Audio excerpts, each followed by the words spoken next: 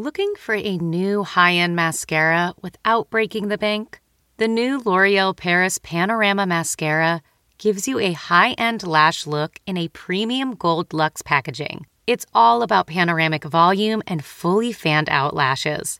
With its tapered brush, the new Panorama Mascara catches every single lash, giving you the false lash look without any of the hassle. Say goodbye to clumps and flakes, because this mascara is specially formulated to resist them all day with up to 24-hour wear. And the best part? It performs better than Luxe mascaras at only a fraction of the cost. You can buy Panorama Mascara on Amazon today.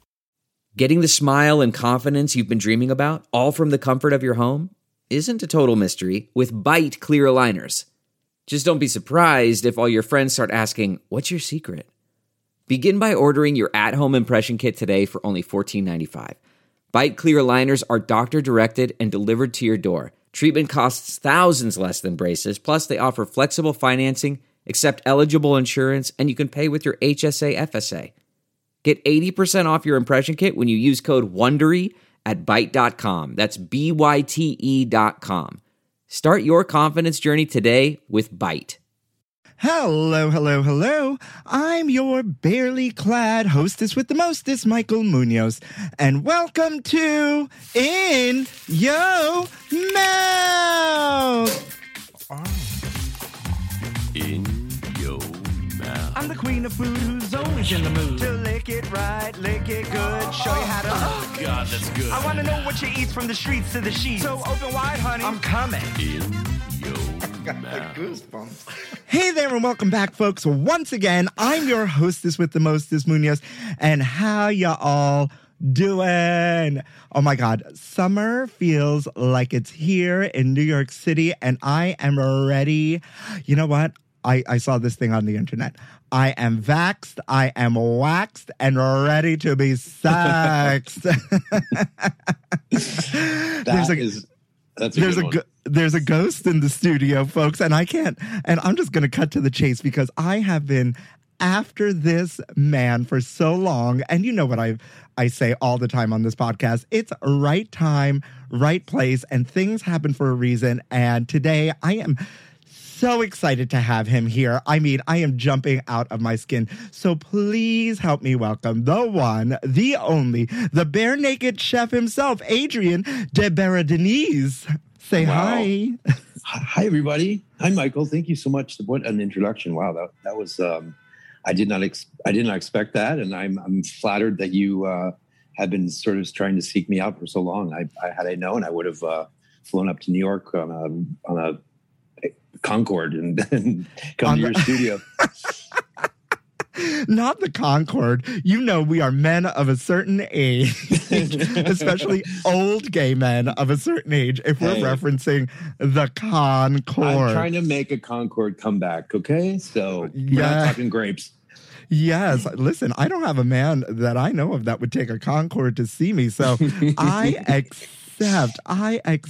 In Your Mouth listeners, I am sure you know who Adrian is, or AKA the Bare Naked Chef. But if you do not, please get to the Instagram at the Bare Naked Chef and see all the boobs, all the skin, and all the cooking at the same time. But if you don't know, Adrian has been cooking since the ripe age of 8. But you may know him, obviously, from his very successful internet presence, or perhaps you may know him from season 11 of The Real Housewives of New York City, cooking at Bluestone Manor, and my favorite, Bethany and one Dorinda Medley. What a trip. Yeah, right? We're going to get into it for sure. Or then as a guest bartender on Watch What Happens Live. Or maybe you know him as one of the chefs that went on tour with Michelle Obama during her book tour for Becoming. He also has cooked for the likes of Angela Bassett, Demi Lovato, Sofia Vergara, and Joe Manganiello. Oh, God, just to drop a few names here, folks. What you may not know is that he launched his career right here in New York City at 2 of New York's most famous like go-to restaurants. One is Cafeteria and the other is Frank. But Adrienne, before we get anywhere, in the grand tradition of In Your Mouth, I need to wish you happy National Blueberry Pie Day. I'm drinking a blueberry smoothie right now in honor. It's not a pie because I got to keep this body tight, but for the internet at least. For the internet. Yeah. But cheers to that. Cheers to blueberry pie. Are you a big baker as well? I started out when I was a kid really interested in baking, and my mom bought me this like kids baking cookbook at a garage sale once. So that's really, I think, how I got into cooking. But I grew up in restaurants. My family had restaurants, pizzerias, Italian restaurants. Surprise, surprise. So, blueberry pie, pizza pie. What's the difference? Yeah. It's just, swap the tomato sauce for some blueberry jam, right? I know. Blueberry is actually one of my favorite pies, to be honest with you. Now, here's a question for you. Like, because some people really love the, like, processed gelatinousness of it all, like an Entenmann's or a Hostess or Mrs. Smith's, right? Or those Hostess. Remember, like growing up, those hand square pies. The hand pies. Or are you like fresh, farm to table kind of gal here? You know what? I'm not mad at processed pie fillings, to be honest with you, because it does make your job a lot easier. I mean, it's hard to find things like cherries, fresh cherries to make into a cherry pie. So like they put cherries in a can for that purpose. Blueberries is a little bit easier because you can use fresh blueberries or even frozen blueberries. Can't really find frozen cherries. It's hard to find. Yeah. But I always mix some jam in with my my pie filling. So it's always, you're always going to get a little bit of gelatinousness in there. Yeah, for sure. And I love that little tip, y'all. Get into the tip of it all, or just the tip. And I love that you also brought us to a place of finding our cherries, because I haven't seen my... I'm looking real hard. Oh my God. Well, you know what? No matter what you celebrate on this beautiful New York City, or you're in Fort Lauderdale, right? I'm in Palm Beach. Yeah. You're in Palm Beach. West Palm Beach. Yeah, West Palm Beach. But West Palm Beach. That's a Luann thing too. That's a very New York house. Speaking of which, I had a little chat with Tinsley Mortimer yesterday on Instagram. I'll tell you about it later. My God. Amazing. Well, no matter what you're celebrating today, whether it's the nice weather, blueberry pie, or just the beautiful man that is Adrienne, happy National Blueberry Pie Day to you. And Adrienne, did you know that in 1981, on this day in gay history, former Beverly Hills hairdresser Marilyn Barnett files a multi-million-dollar palimony suit against tennis pro Billie Jean King, claiming that the two had a lesbian relationship for 7 years and that she is therefore entitled to the tennis star's Malibu beach house, as well as half of King's earnings from the period when they were together. That's really interesting. I had no idea. I don't know a lot about Billie Jean King, but that definitely piques my interest. And how does a hairdresser have entitlement to a property? That's what I want to know. I guess because they're in a relationship. They're in a 7-year relationship, but they weren't married. They weren't, but there's common law marriage. Right. Of it all. And I mean, I don't know the California. I should have looked that up. California common law marriage things, because I know common law marriage here in New York is really iffy and not a thing. Where I grew up.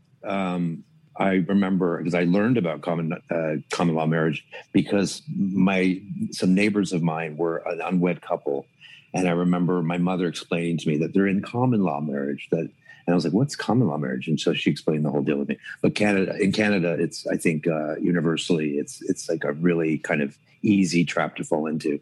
Wow. Look at that. Well, I mean, I also fell down. I don't know much about Billie Jean King either. And I fell down a little bit of a hole here just because, the sports of it all. And at the time, she was like, she was claiming she wasn't a lesbian. She was married to Larry King, not the Larry King. He was a different Larry King.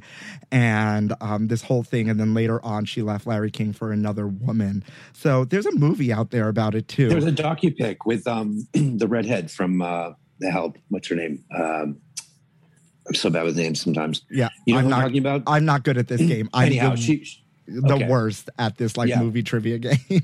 That was like the first really kind of exposure I had to Billie Jean King, and it was really actually well done movie. But I don't remember. I know she was in a couple long-term relationships, but I don't remember the hairdresser. The hairdresser, but maybe just I'm sort of drawing a blank because it wasn't like on my radar. But it was an interesting day in gay history, right? In 1981, the year of my birth. Happy birthday! Well, yeah, I just turned 40. Look at that. Look Did at you really? Skin, yeah. Not a day over 32, I would have to say. Yeah. There's no special lighting in that studio either, is it? No, nothing at all. I can show you. I believe you. It's a mess, but I'll take it. Keep talking to me like this. I'm coming out to Palm Beach in a minute.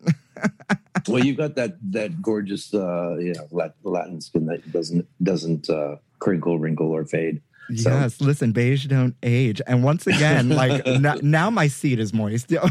So we're just going to get to the getting on and start where I always love to start, at the beginning. So you started cooking at a very young age. Where did this love of cooking come from? Well, like I said, my family had restaurants growing up. My parents were foodies. My grandmother was an incredible cook, home cook.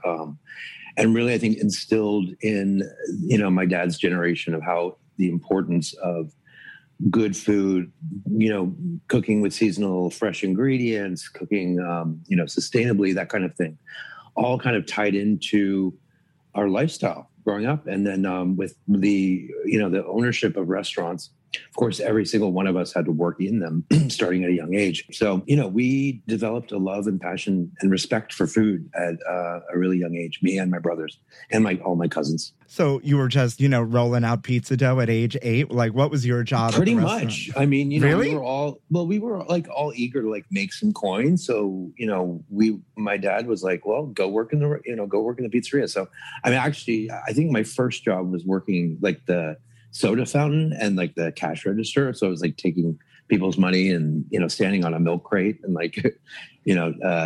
working that station. But eventually you kind of worked your way into the kitchen and we're flipping pizzas and then, all the other dishes that we served there. So we really got to kind of get a full scope of how it works in like a fast casual dining kitchen. At a young age, yeah. So, do you think that happens? This just sparked like a thought in my head hearing you talk about this, because I remember I started working at age 15. I had to get working papers from my high school because I wasn't I wasn't 16 yet. And so at age 15, I had to, go into the dean's office or whatnot and apply through the state or whatnot and get working papers. And my first job was a runner at a brokerage firm. So I would run from the brokerage firm on Madison Avenue and 55th to the floor of the stock exchange. Really? Back and forth. And that was before the computers and whatnot. So there was like papers and before 9/11. Yeah. Did they have those like vacuum tubes? The vacuum tubes before 9/11, right? Where like I would go through like a metal detector, but like they knew me after a while and I would just walk in and out and things like that. And like, I was just thinking about like the work ethic of children these days and how like the world has changed. And like, if that even still happens. Yeah. It's a shame. No, it's a shame. I mean, we were all, everybody had paper routes. People don't get papers anymore delivered to their door. It's all digital. So, I think even I took a paper route even before working in food. And that was like sort of a norm in my neighborhood. Yeah, not even like, I guess we had an allowance. We did chores around the house, not for an allowance, just because it's what you did. Like you scoured the pots and you cleaned the bathroom and that's what it is. And so like that, like hustle, even to this day, I think it's still, and you can see it in you with how much you work and how many pots you have your hands in, pun intended, and myself too. Like, just like the hustle of continuing, like, what's next? Okay, what else can I be doing to keep this going? I mean, I don't know if you remember, but we had met at the New York Wine and Food Festival. Yes. That's funny. I was just actually talking to somebody about that year, that experience, and actually how much fun. My cousin, I brought two of my girl cousins. I don't know if you remember. There were two really pretty girls working behind me. Okay. And she actually lives here in Palm Beach. She flew down just so she could be my assistant because she's such a housewives addict. She wanted to meet Luann. So she was like, I'll do anything. She was like, I'll even wash dishes. Just let me tag along. But no, she was great. And so, yeah, we were just kind of reminiscing about that. That's funny you brought that up. Yeah. Because it was you, Zach Young was there, who I know. I think that was New York Wine and Food Festival's first drag brunch. Yeah. That was 2 years ago. 2? No. Yeah. Well, 3, maybe. 20, 19, 18. Yeah, 3 years ago. 3 years. Well, okay. We lost the year. I feel like 2020 just didn't happen. Like, honestly, it's like completely erased from my memory because there was nothing that monumental that happened that year except for a pandemic. But that's I mean, we call it the dark times or the before time. Before COVID. BC. There you go. That's it. Yeah. So you grow up cooking in restaurants and whatnot, and then you decide to move to New York. Had you gone to culinary school beforehand, or no. did you just end up in the kitchen at cafeteria, right, serving the girls from Sex and the City? I actually started as a server at cafeteria. This was post 9/11. I was like, because my plan was to go take some courses at Pace University, and I had enrolled, and the first day of class was 9/11, 8:30 in the morning. I was supposed to be down by the World Trade Center that morning, and I actually slept in. I'm not proud of. Well, I am actually proud of it because I escaped that nightmare. But I would have been stuck down there that morning. And anyhow, so I was traumatized. I didn't want to kind of go down there and go to class every single day. It completely changed my whole plan, outlook. It just kind of really just turned everything upside down. So I was like, well, I'm going to get a job. And I had, restaurant experience. So I went and applied to cafeteria. And of course, the only shifts that were available were the graveyard shifts. So I was working midnight till 8 a.m. for the first 2 months I started working there. And then I got friendly with the managers and the staff, and I got to know them. And then eventually, they kind of learned that my passion was in the kitchen. So they started putting me on the line there. Well, it was kind of really started washing dishes and then worked my way up a little bit. I wasn't there that long, but I ended up going to the East Village to another restaurant there. That was actually... was that Frank? Or Frank, was that, yeah. So Frank is like this little hole in the wall in the East Village, but they have some outlets. I don't know if they all survived the pandemic or not. I know one did. I think it's the original one where it's the original one is on Second and Second between 8th and 9th, is it? Or 5th and 6th, yeah, something like that. Yeah, something like that. But Frank was very successful with that restaurant. I mean, he went off and opened up 4 or 5. He opened Supper. He opened the other one that's on First and First. Yeah, and a couple in Brooklyn. I mean, and then. They had some other employees leave and open up Max, which is basically a carbon copy of Frank. But yeah, that was actually... In Your Mouth listeners, 1 second. I just wanted to explain to the audience who's not here in New York, because we're going on and on as if everyone knows what Frank's is. And it's one of these really low key, New York staple Italian joints, almost like a red sauce joint. They serve really authentic fare. It's home cooking. There's nothing overly pretentious about it or these overly dressed plates. It's if you're ordering meatballs, you're getting meatballs. I mean, the tables are covered literally in plastic. I mean, it was basically the antithesis of what was happening during the time when it opened. It became this really chic kind of well, back then, undiscovered hotspot in the East Village. You know, East Village was super cool back then. Still, it was like one of the last, neighborhoods in New York to not be Disneyfied. Yeah. And, so Frank was this young, I want to say he's probably in his late 20s, early 30s, this sort of ambitious, young chef who wanted to just open this like old school, like his inspiration was like his nonna, his grandma. And so he opened up Frank, and it was like they were turning people away constantly away from that place. I mean, it's small, but it became a real kind of hotspot. And so to work there was like it was a huge thrill for me, because I'm like, here I am. I just kind of plopped in New York, and it's post 9/11. I didn't really know what the hell I was doing, and it gave me a little bit of I don't know. It gives you a little bit of identity, maybe a little bit of sort of purpose, and you kind of feel like you're doing something kind of cool and New Yorkish, I guess. Yeah, I mean, the food is delicious to this day. The food is great. Yeah, it's so good. I mean, the meatballs are the size of a meatloaf. Yeah, I'm actually. I mean, it's been.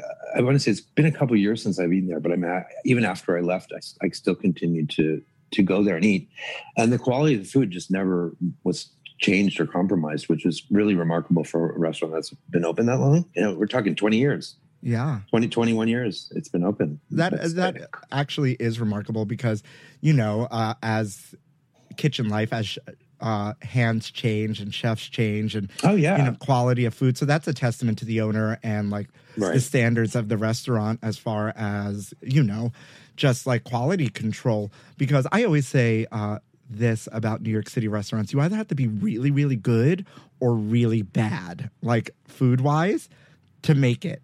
It's so true. There's no middle ground. You can't be like, you can have really terrible food, and for some reason you will have a restaurant forever for some reason. There's no in between. Go ahead.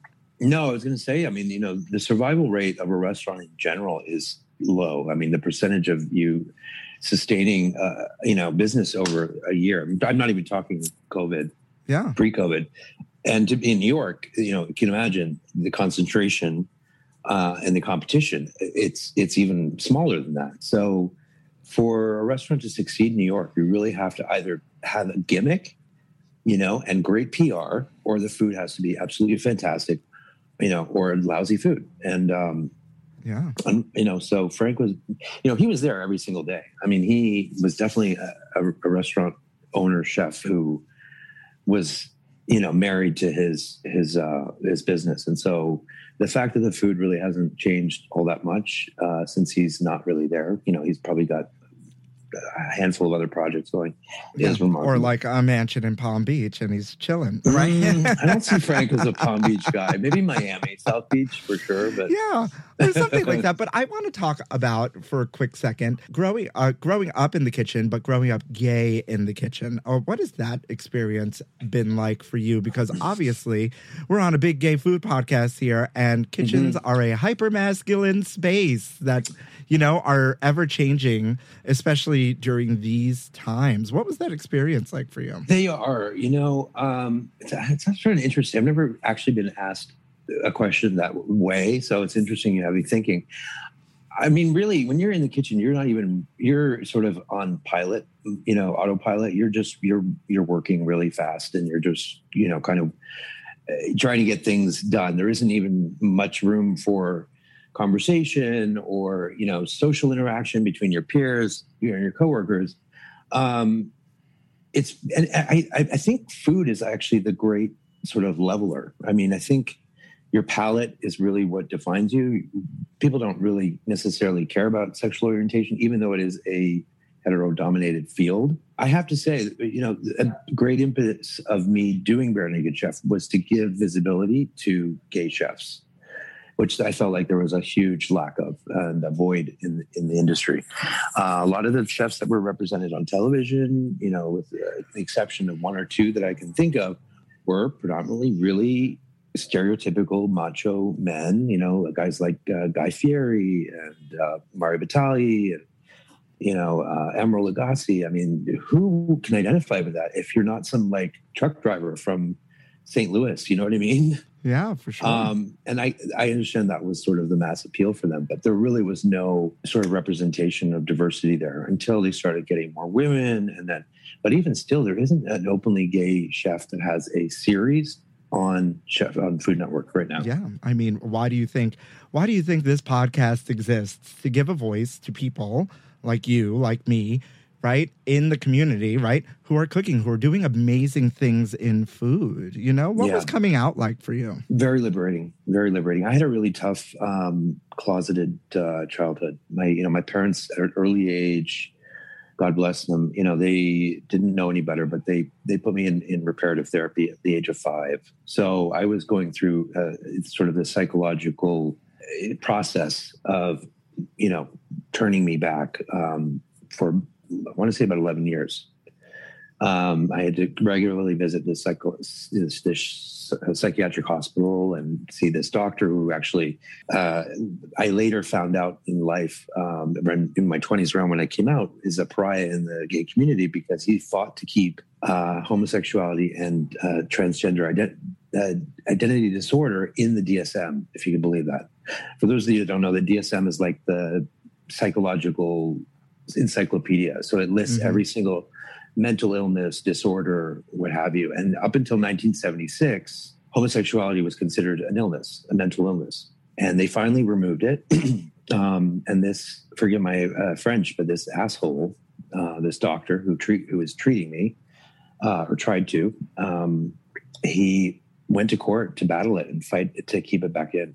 So if you can imagine, me growing up in a very kind of liberal cosmopolitan city such as Toronto, being exposed to many things. My father was also a hairdresser. So I had, gay people kind of in the periphery. And then being confronted with this, blaring sort of persecution of who I was. So I had to keep it hidden for many, many years. And then, luckily I sort of moved far away from my family. I came into myself and then came out when I was about 23 years old in Dallas, Texas. God bless Dallas. I had my first everything there. First gay friends, relationships, circuit parties, things like that. Things that, you get to experience as a gay man. And then it really sort of started to unfold from there. And that's when I started, that's when I moved from Dallas back to New York. That's when I, started getting back into food and sort of working in the restaurant circuit. So, A, thank you for sharing that. And B, the beauty of this, of what I do, is giving people like you a platform to tell their stories. And I always say our stories matter. And through this podcast, right now we're over 3 years in the game here. I'm using the royal we and me, is that I've heard stories of like foster. We've heard good and bad stories is what I'm trying to say here, right? From foster care to the most fabulous, like mom let me play dress up from a very young age. This is an in your mouth first of reparative therapy. And it's very serious. It's something that still happens out there in the world. There are some states, I don't have that information on me, that's not illegal to do, And what was the key to overcoming and coming through then? Forgiveness. Really, forgiveness. Forgiveness of yourself or others? Others and myself, really. I mean, I remember having a huge confrontation when I moved back from Dallas to where my parents were, because I didn't have an apartment in New York. So I had to stay with them until I could, afford to move out. But, and that was, post me coming out. And I remember having this really, it was almost like a volcano eruption of emotion for me, and being very upfront because they never told me why I was going. The conversation of like, you're different, you need to get help was never even on the table. It was all very hush hush. So, I was always told like I was going because I had temper issues. That was where sort of like, but I knew exactly why I was going, clearly. But, so my family is, very much, they didn't talk about their feelings. So this was sort of this backlog of of stuff that had built up over the years. And I felt the need to express to them what that experience, how it impacted me. And they just sat there and listened, and they were very apologetic. And they just said, we did what we thought was right, and we didn't want you to suffer. And, after hearing that and doing years of therapy after that, on my own accord, I kind of realized, they didn't know any better. They weren't doing it to harm me, but, it's their own internalized homophobia that drove them to that point. And, that's not my cross to bear. I think as my experience, I hope that I maybe changed them in some way in looking at the world differently. But I do have to say out there, just to kind of backtrack, the reparative therapy and the conversion therapy thing is a serious, serious problem in this country and in the world still. And, a lot of parents and organizations get away with it because they do it in a religious setting. And when it's done in a religious setting, it doesn't have to be documented. There's nothing that has to be submitted in terms of, a psychological evaluation or anything like that. It's just priests praying the gay away. And so, it has irreparable effects on young people to the point of where it drives a large percentage of us to take our own lives. And that is something that I realized coming out of this, that fortunately I was not that statistic. For sure. And just as a side note, if this is you out there is help out there. There are people you can talk to. Absolutely. There are people you can reach out to. There's the suicide hotline. There is also the trans hotline now. Yes. Well. We've moved forward so much in this world, although there's still battles to be won, but there is help out there, and I want to make that very clear. Absolutely. And don't give up. Don't give up, and don't let anybody sort of kill your spirit, because you are who you are for a reason. And that's, that is, parents don't know what's best for you all the time. Exactly. And listen, you are a testament of beauty and success and coming through of it all, honey. Let me tell you. Plus, I mean, if they sent you for temper, there is nothing like a gay man scorned, honey. There you go. Talk about that gay temper. I should have shown them like a PowerPoint of like how much money they spent and how their money, on both counts, didn't get their value met. So Exactly. Before I take you out to one of our favorite part of the pod, or my favorite part of the pod, I should say, one quick question. Is everything bigger in Texas? Oh, yeah. I mean, I moved there and I was like, wow. For that reason? I mean, just, the people are bigger in general. They're, all corn-fed farm folk. It's like, I grew up in Toronto. Everybody's like a half breed of Portuguese and something else. And it's like, there's such a diverse multicultural ethnicity blend in Canada that everybody kind of looks so exotic, but you're living in it and you're not noticing that there's nobody that looks like the people that you see on television. And then you go down to Texas and it's like everyone's, there's like big blonde, blue-eyed farm boys. It's kind of fun. I bet.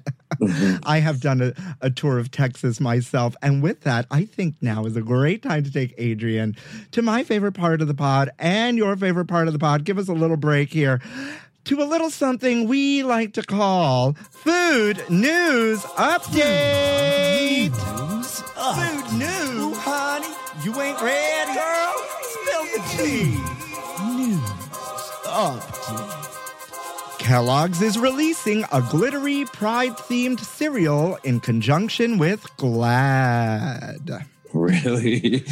Okay. Yes. Isn't this everything? I mean, interesting. Everyone's getting in on the Pride game, huh? Yeah. Finally. Yes, I mean, and we talk about pride baiting from bigger corporations here all the time, and that's when like corporations just throw a rainbow on it and be like, just for the season. It's like Pride, right? And they're not really doing anything for the community. But Correct. This is not Kellogg's first time at the rodeo, I found out. So according to Out.com, thank you, Out.com, Kellogg's and Glad have teamed up again to create a rainbow-themed breakfast cereal in honor of Pride Month. They've launched a special Together with Pride cereal filled with rainbow and heart-shaped bites and sprinkled with edible glitter to turn your dull breakfast into something more proud and fabulous. Best of all, Kellogg's announced that they will donate portions of their sales from Together with Pride cereal to GLAAD to help aid in their anti-bullying and LGBTQ plus advocacy efforts. Thank you. That's what I was waiting for. I mean, finally, like you said, it's not just, some sort of pandering to get more business from people. They're actually putting money back in to the cause, which is it's refreshing to hear. Yeah, sure. Right? Mm-hmm. That's great. And I mean, who doesn't love some glitter in their cereal? I mean, just as long as it's been tested by the FDA and edible glitter. Yeah. And then, I mean, it just makes everything more fabulous. Are you one of these glitter hating people? Or you know why I hate glitter? Because it reminds me of my early 20s coming home from the club and being covered in it, because everybody back then covered themselves, at the Roxy, covered themselves in glitter. And you're finding that shit in your, your underwear after you've washed it for 3 times. I don't know. It brings back memories of a night that never ended.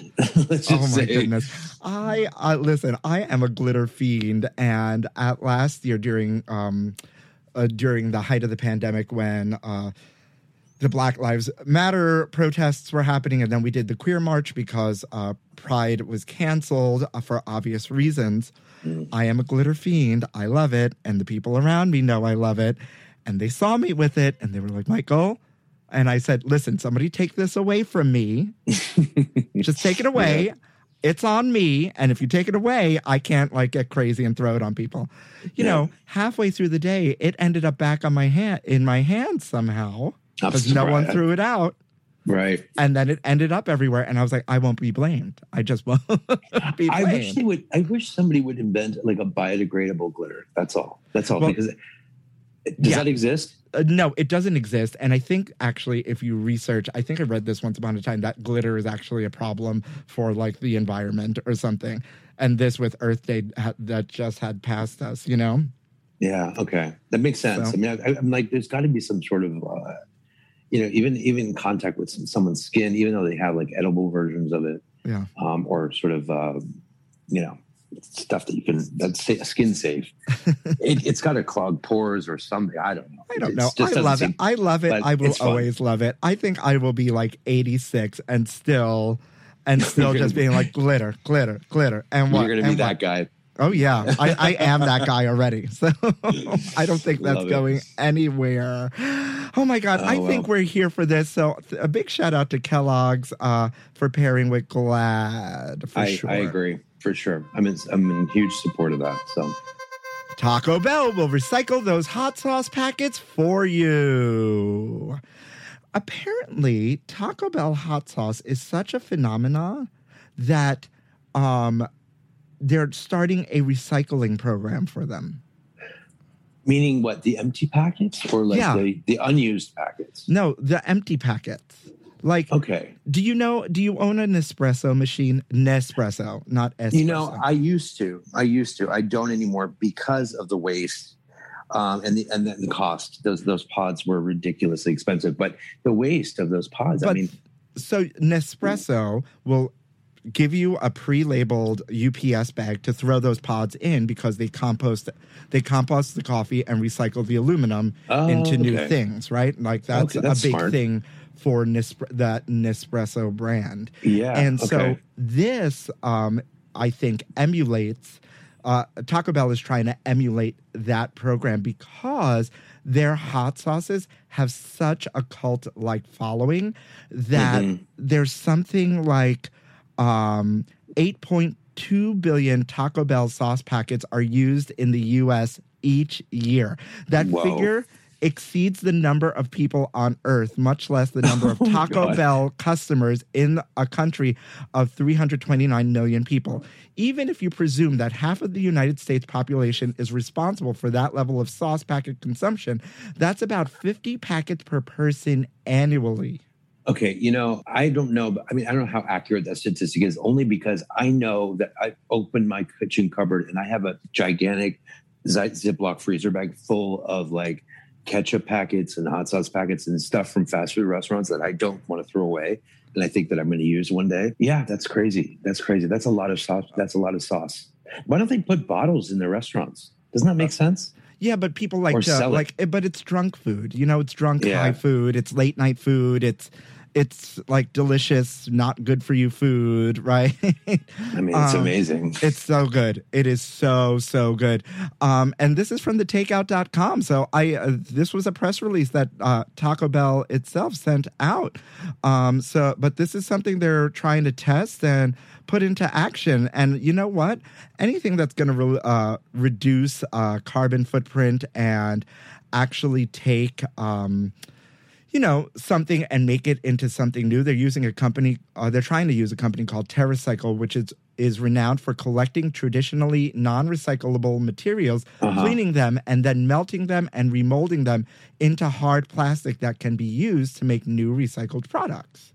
So that would mean that the restaurants have to separate the packages, that are out, or they have waste. they have to do what Nespresso is doing and give you a packet to throw the packets in to then mail someplace to then get recycled. I like the intention. I feel like all fast food restaurants should have programs like this. Yeah. But the sorting issue, the recycling, it's going to be hard. With the recycling is it's tough because a lot of this stuff ends up getting thrown in the trash after the recycling plants sort of try to sift through it, and they just whatever. And who knows how much of that stuff really is getting recycled. But I think that there needs to be an awareness on the corporate end of a lot of these restaurants that they need to start recycling a lot of the stuff. Let's hope this is the beginning and not just the stunt. I'm here for it. I'm here for it. If Taco Bell can pull it off, I am absolutely here for it.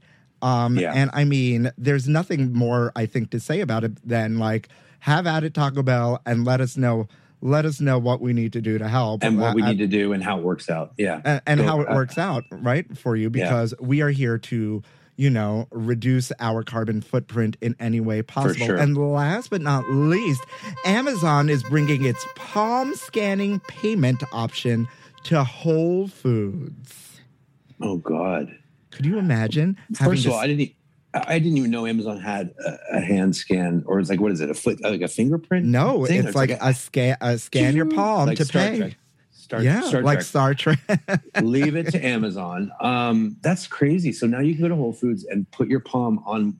What about COVID? Are people concerned? No, it would be. You don't have to put it on. It's just over. Okay, you just do it over, and somehow it scans your palm, and then your palm is attached to payment options and your Amazon account, and then it's. And that's a signature that cannot be. Well, cannot be frauded. Or, copy can't be... Apparently not, according to Food and Wine. This technology uses biometric data to let customers pay with a swipe of their hand. Wow. Last September, Amazon launched a new contactless payment option that allowed customers to pay for items at 2 of its Amazon Go stores in Seattle. And it's trying to bring this to and test it out at a Whole Foods. Yeah. Okay. I think, that's cool. I'm trying to find it in this article, but it says that palm scanning is it's hard. So why the palm scan? It's a pretty good body part as far as biometric options go. Palm recognition is considered more private than some biometric alternatives because you can't determine a person's identity by looking at an image of their palm. It also requires someone to make an intentional gesture by holding their palm over the device to use. And it's contactless, which we think customers will appreciate, especially in current times. Well, that seems like a great alternative to, the Using now, your palm. Well, but the phone thing, I this morning, actually, I went to the grocery store and I realized I left my debit card I must have left it in a credit card machine in Fort Lauderdale yesterday at a 7-Eleven, because that was the last place I went. Or at the Eagle.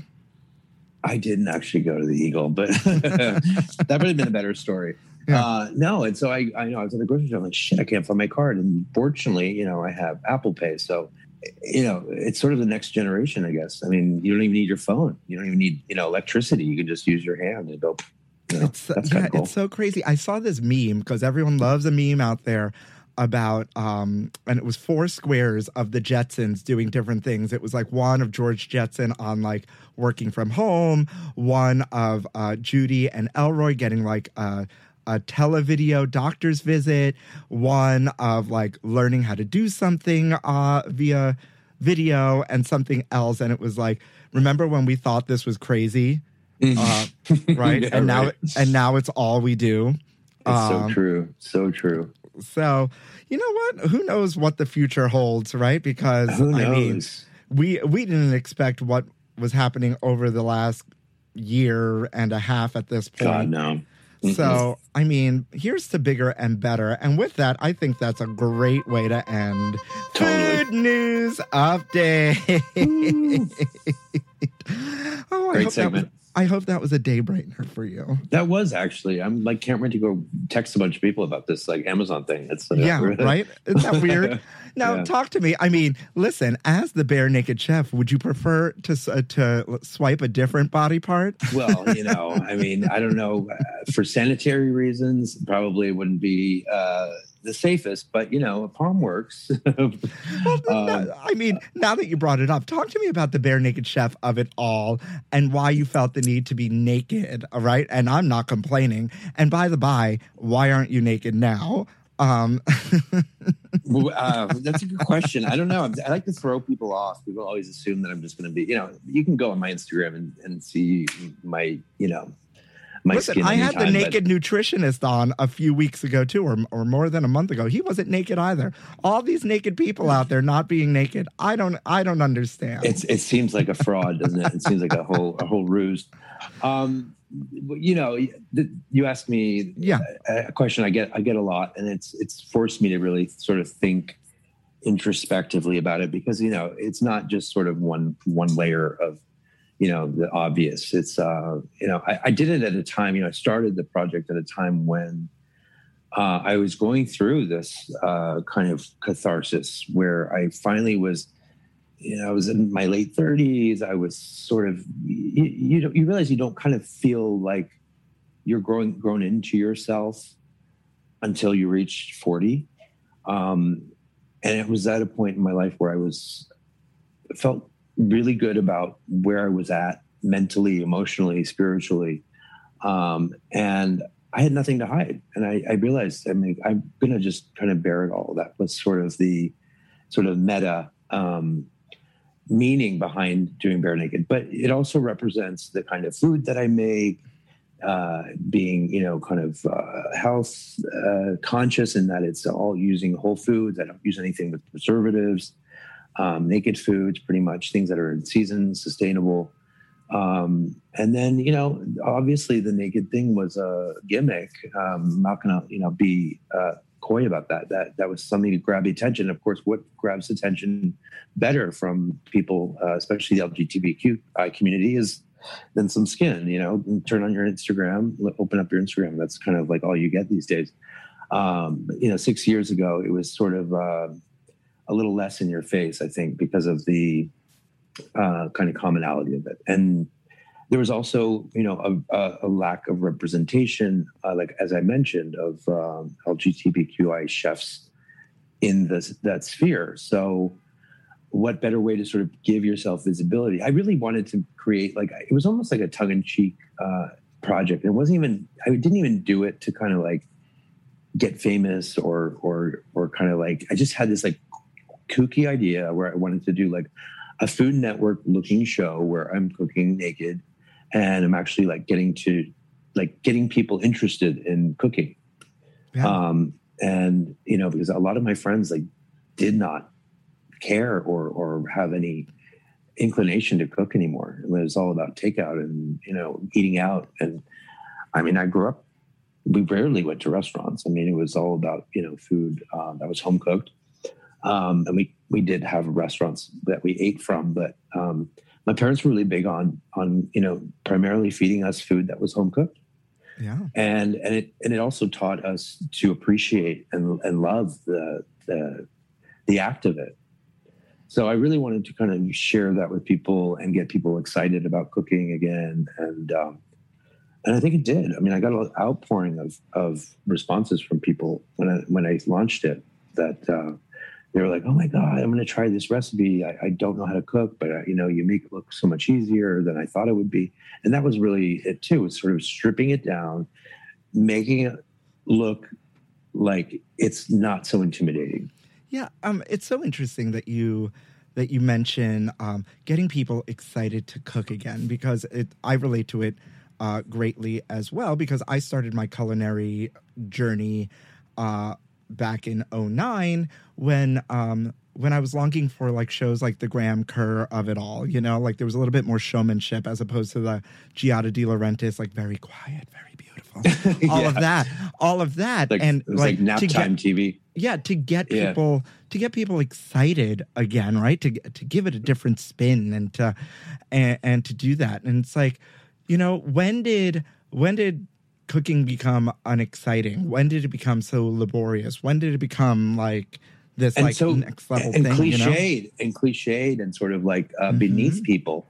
And unfortunately, you know, yeah, there's great restaurants out there, and thank God for Uber Eats and all that, you know, but there's nothing like preparing and sharing a meal you've made from scratch.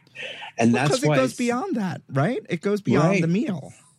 It's not even about the food anymore. Yeah. It's about convening and having conversations with people, bringing people around the table. And that's why I love actually the one, you know, this horrible pandemic, the effect it's had on my industry, on the food industry, is there's sort of it's a double-edged sword. It's destroyed the restaurant business, but in turn, it's forced people to learn how to cook for themselves. And these services like Blue Apron and HelloFresh are booming. Their businesses are booming now because people are actually like, well, I'm home for, you know, 16 hours a day. I have nothing else to do. I'm going to cook for my friends and my family. And they do. And they decide that these services are sort of the next, you know, kind of level up, rather than, you know, sort of do it. Also, it saves them from having to go to a grocery store, and if they're concerned with being, you know, contactless purchasing, that kind of thing. So it really kind of bridges that gap for a lot of people, where they can just be like, okay, this is it.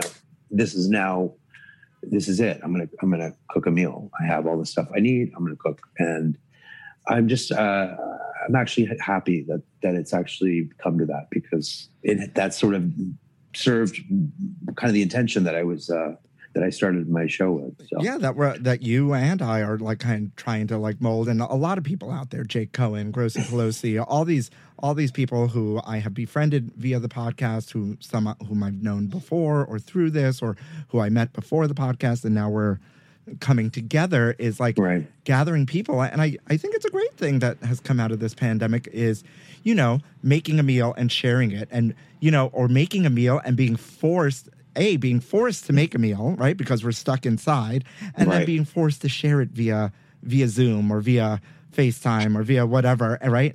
Just because we needed to be together somehow, because we weren't allowed to be together, right? And it's a beautiful thing that has come through this, to be like, oh my God, remember that? But now we're all vaccinated, and the four of us can actually meet, and I'm going to make that dish again because it was so good. Mm-hmm. You know what I think we should do come June is, if you should do a Zoom reunion podcast with all of us that you just mentioned, and we can all prepare a dish together. Yeah, let's talk about it. I am here for it. I feel like I can talk to you for hours. But before we close out, we have to get to the Michelle Obama and the housewives of it all. Were you naked for Michelle? No, No, I was actually Chef Adrian when I worked for Michelle Obama. Although they did know, I mean, her chief of staff did the due diligence on me, of course. Well, of course, they had to. They had to, yeah. And they knew exactly, my gig, my alter ego, if you will, or my side gig. But they were totally cool with it. I mean, that's just goes a testament. That's a testament to how like chill and laid back that administration was, and that first family is, because they did not give a rat's ass about me. Shaking my tail feather out there. And they were like, "Can he cook? Yes, great. Let's bring him on." It was all about the food, definitely. Yeah, for sure. And actually, her mother came up to Art, my coworker and good friend, at the last event, and it was in Nashville, and she was like, "I saw you on Real Housewives, and I love that guy. It was that naked chef that you were working with." She watched the episode and like was like all about it. So, oh my God, how crazy are those women? I mean, gotta love them, right? Gotta love them. I mean, I do. I have a Dorinda medley. I cooked, I decorated, I made it nice sweatshirt. You and millions of others. Can we just talk for a second about the new season? Is she not on the new season? No, she pieced out. Last season was enough for her, right? Wow. She was going. The Bluestone Manor went under a lot of repairs, right? And she lost a lot of her her deceased husband's things that she had never dealt with. So I think it was too much. And then she started to drink to cope. Not to say that she has a drinking problem or anything, right? Because I don't know her life like that. I'm just saying, via the television, this is kind of how it unfolded. And I think she just needed to step away and a break. And I will definitely miss her, because she was my kind of gal. She was sort of like the, becoming the focal point of the show. I mean, there was sort of, every one of the franchises has their queen bee, right? Yeah. I feel like Dorinda was kind of becoming that. This is a shame. I haven't really kept up. I haven't watched last season, so I don't really know what's going on. But to answer your question, Bluestone Manor is gorgeous. It's absolutely stunning. This was post damage reparation, but she ended up doing like a whole revamp of the house after that. Dorinda was super sweet. She's a wild child. I mean, just like she is on television. My favorite, because I know you're going to ask me that, was Luann. I love Luann. The sober Luann. All right, good. And you know what? We support you, Luann, in that way as well. And what are these? What is Tinsley Mortimer sliding into your DMs about? So I actually am starting to work at a restaurant here in Palm Beach, in the kitchen here, and so it's an establishment that was previously owned by an owner, and it's been a staple for Palm Beach. And they, my cousin and her husband took it over, bought it, and revamped the whole thing. Brought new chefs in, whole new staff. So they've been open for a couple months, and she knew she was a patron of the old establishment. So my cousin asked me if I could reach out to her, knowing that I was on the show and I met her, to see if to invite her to come back in, just to let her know that the new place was open and that she was invited as a guest, and they'd give her VIP treatment, blah, blah, blah. 6 months later, like 5 months later, because that was 5 months ago when it opened in November, and she just replied. I don't know if because she was taping or whatnot, but she just said, "I'm just seeing this. Forgive me, but I haven't been in Palm Beach. I've been back. I did come to the bar and have something to eat, and I absolutely loved it and love what you guys done, but love what they've done with the place." So yeah, that was the exchange. But she's back in Palm Beach, and hopefully I'll see her at the restaurant if she comes in again. I love that. It's called Cafe Le Europe is what it's called. So any of you in the Palm Beach area, come see me. Yeah, or if you're taking a vaccinated moment, out, like once we can start traveling, or if you are traveling, right, safely out there, Of course. Yes, go definitely go visit Adrian. Oh my God, this has been amazing. And next time you're in the city or next time I'm down in Florida, we have to come together. Let's do it. Right? Do it. We'll go eat some seafood down here. I hope you should come down here because I'm sure you're dying to get out of New York. Yes, absolutely. Right? Absolutely. I do miss New York a little bit. I got to come up there. I'm dying for soon. a beach, though. I'm dying for a beach, and you A know, cocktail. now I have COVID tummy, right? Coronavirus, doesn't?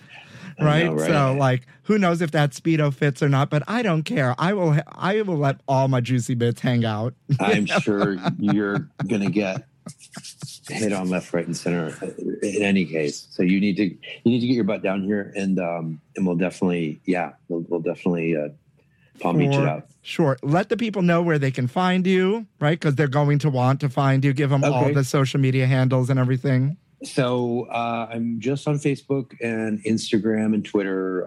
Facebook, I'm Adrian Berardinis, the Bare Naked Chef. You can find me that way. Instagram is at the Bare Naked Chef, all one word. Twitter, I believe I am the only BEARNKDCHEF. Just Google. You know what? Yeah, Google is your just- there you friend. go. Google is There your you friend, and I will link out the Instagram and all the things as well. You know, in the show notes. Big thanks to you again. Thank you. This No, was that was amazing, so much fun. and I love that we finally connected and had a moment together. I am so appreciative of you and your time that you've spent with me and just getting to know you. It's been really, really, really special. Folks out there, you know what? Get out there. I'm just going to keep saying it. Get out there, get vaccinated, get some sunshine now that the weather's nicer, you know, help your neighbors get vaccinated. You know, I've been doing the thing as well. Eat healthy, too. Eat healthy. Diet is such a huge, huge component with staying healthy, you guys. And, Yeah, mentally get as some well. sunlight, get Yeah. some sunshine, go to the farmer's market, get some locally grown whatnot. Yeah, that's been a big message of the pod these days too. Hit up your local farmers markets now and get the good things and get them in you. And with that, I'm just gonna say thank you for listening to In Yo Mouth.